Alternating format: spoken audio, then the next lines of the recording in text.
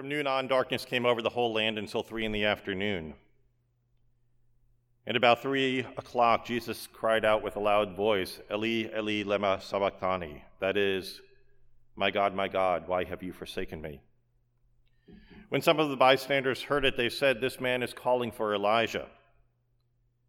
At once one of them ran and got a sponge, filled it with sour wine, put it on a stick, and gave it to him to drink. But others said, wait, let us see whether Elijah will come to save him. Then Jesus cried again with a loud voice and breathed his last. At that moment, the curtain of the temple was torn in two from top to bottom. The earth shook. The rocks were split. The tombs were also opened. And many bodies of the saints who had fallen asleep were raised.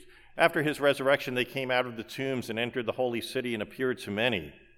Now when the centurion and those with him who were keeping watch over Jesus saw the earthquake and what took place, they were terrified and said, truly this man was God's Son.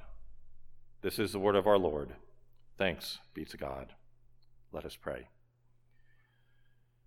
By your grace and through your mercy, we pray that you would allow these words to come, to point to the word just read and to the word made flesh in Jesus the Christ. For it is in his name that we pray. Amen. I don't know a whole lot about classical music, but back when I was in college, I had to take a class where I learned about different classical music and musicians, and I was taught a little bit about the meaning of those works of art, the stories of the symphonies. And the most common story that symphonies tell is called the strife to victory redemption paradigm. That is to say that a symphony may start out with an allegro in the first movement. Are you impressed, Barb? Fast and happy. But in the second or third movements, the strings weep and the oboe pipes begin to whimper. There is deep bass beneath, and violins rumble and chords clash, and the music is there to deliberately tie you up in knots of anxiety. But by the fourth movement, in the finale, all of that tension is resolved, all of that suffering is redeemed, and the trumpets shout a triumph. It is the strife to victory or redemption paradigm. You can think of Beethoven's Third Symphony. It's victorious, it's redemption. Beethoven's third is called the Eroica, which means heroic. The finale is heroic. And if you've ever experienced it, the audience instantly leaps to its feet at the end with a standing ovation. That is a finale. It makes you stand in applause. It's Gene Hackman in Hoosiers. It's Eric Liddell in Chariots of Fire. In a very different symphony, Tchaikovsky's Sixth, it is known as a feeling, an emotive, a passionate symphony. And the third movement of his Sixth is bright and cheerful. And then you get to the fourth movement, the concluding movement. The fourth movement concludes by just fading away with a sad, diminishing whisper. Tchaikovsky's tempo is mournfully slow, a creeping, dying lament. It's not the way to compose a finale. Arnold Schoenberg said that Tchaikovsky's Sixth starts with a cry and ends with a moan. The Sixth Symphony was Tchaikovsky's last symphony that he ever wrote, and 9 days later he had died. By most accounts, Tchaikovsky died when several classmates from his boyhood school were horrified that he was casting shame on their alma mater because he was gay, threatened to expose him, and they forced him to drink arsenic. For years, the official story in Russia was that he had died of cholera after drinking a glass of unboiled water. But today, most scholars think that he died of arsenic poisoning, which apparently looks a lot like cholera. Some scholars think that Tchaikovsky's Sixth is a long lament that he wrote for himself. You know, I enjoy Tchaikovsky's music. At least I enjoy going to the Nutcracker at Christmas time. But even with my enjoyment of his music, I realize that I don't know everything that there is to know about classical music. I would say that that is the case with most of us, which may be why my college made me take that class to teach me something about culture, to teach me how to behave at a symphony so that I don't embarrass myself. Things like when the Hallelujah chorus is played, the audience is supposed to stand and one does not clap in between movements of a symphony. I still remember Professor Brooks trying to explain this to a bunch of 19-year-olds who all of a sudden thought that we were so sophisticated because we knew not to clap. Riccardo Muti is a larger-than-life conductor, known, among other things, for his hair, and I think of the character in Seinfeld, the maestro, was probably characterized after him. Will is actually laughing over here, so it must be true. Muti once said that symphonies are culture. It's good for you. You don't have to enjoy it. You just have to sit there and take it and be better for it. You know, we're better for following the story of the symphony all the way to the end. Years ago, Muti was the musical director for the Philadelphia Orchestra, and he was conducting Tchaikovsky's Sixth. And he finishes up the third movement, and it's stunning and inspiring and victorious and redemptive, and the audience leaps to its feet, thinking it was the end because it was the redemptive note, and Muti is not happy. And he never lowers his baton after that movement because it's not the end. There is still a fourth movement, and the audience had lost count. These people had no idea that the sixth ends with a whimper. And so there is Muti holding his baton pointed to the heavens, and the audience is cheering, and he's unhappy. And he starts wagging his baton back and forth like a fourth grade school teacher at an out-of-control classroom. You know, sometimes thinking about moments like this help me to consider what we are quickly approaching ourselves.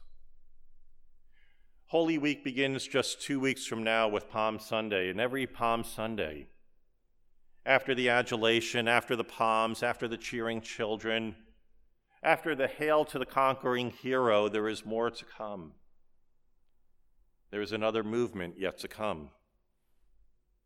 Holy Week is next, and it is mournfully sad. Maybe this year even more sad because of the current state of sheltering in place. Maybe this year even more sad because the market is in a lament. Maybe this year because the earth seems turned upside down. Maybe this year even more because of the severity of the virus and the devastation that it is reaping on people all across the world. Maybe this year we need to remember more than ever that this is not the first time that the earth shook. It's not the first time that the world lamented. Holy Week is a creeping, dying lament.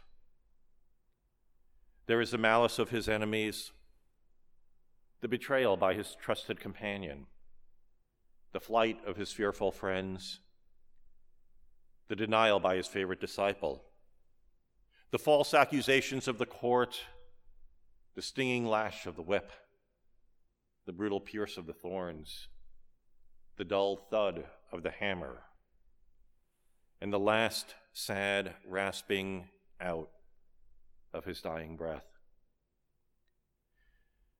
Like the fourth and final movement of Tchaikovsky's Sixth, Holy Week begins with a cry and it ends with a moan.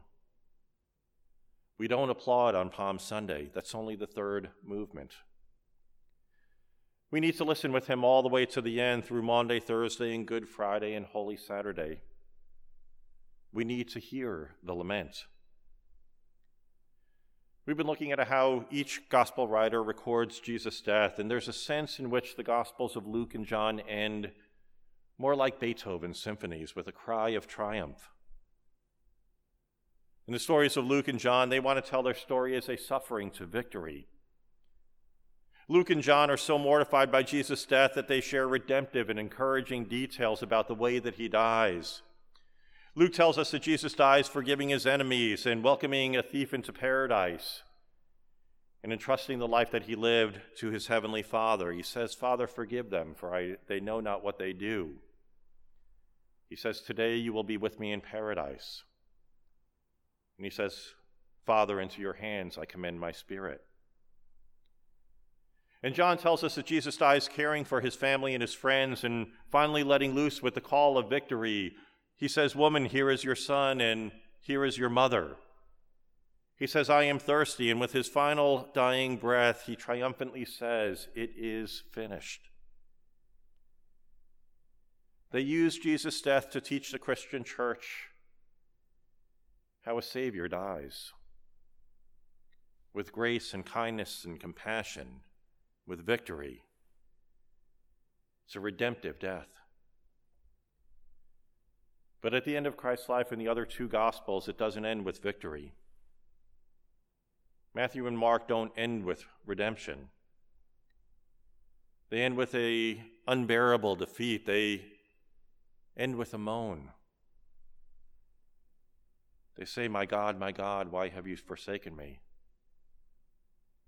Matthew leaves us so horror-stricken, so tongue-tied. He can think of no other way to describe the scene than to revert to the original Aramaic. You know, you can understand why these words are among the few that people remember, in the actual language that he actually spoke them. Because if you heard those words once, you could never forget them. No matter how hard you tried, you could never forget those last 6 words. You know, there's an interesting book called Not Quite What I Was Planning. And in it, the editors asked hundreds of people, some famous, some not, to sum up their lives in 6 words, 6-word epitaphs. If you were given 6 words to describe your life, what would they be? Here are some of the attempts. Stephen Colbert wrote that his 6-word epitaph is, "Well, I thought it was funny." Harold Ramis, another comedian, offered, "Came, saw, conquered, had second thoughts." Many of the memoirs are funny. Jewish mom, Baptist dad, atheist. Surprised? One said, "Born in abject obscurity, never escaped." Was a rebellious teen, now raising one, became my mother, please shoot me. One said macular degeneration, didn't see that coming. Some are more poignant. Time heals all wounds, not quite.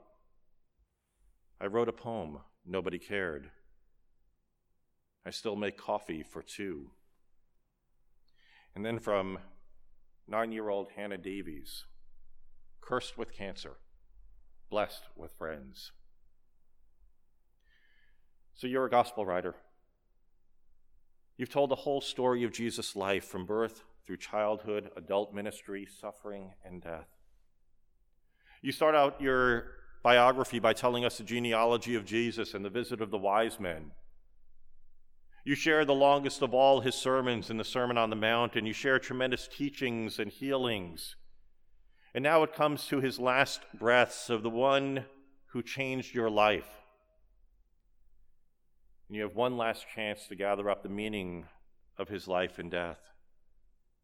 One last image to burn into your readers' memories. And you wrap it up with this: God, why have you forsaken me? There isn't anything more. It's the strangest editorial decision. In Matthew and Mark, the tempo on Jesus' death is a lament. Slow, dying lament. But perhaps we need this because we can never share the heights of his Easter victory until we've walked with him down the Via Dolorosa. Perhaps we cannot appreciate the resurrection until we have descended with him into the death that he endured for our redemption. Watch with him in the coming weeks. Listen with him. This is pathos. This is passion. But know also that there will be redemption. And maybe that's the most important message to each one of us even this day. We ourselves are in a lament. But know that there is redemption. There will be resurrection. Amen.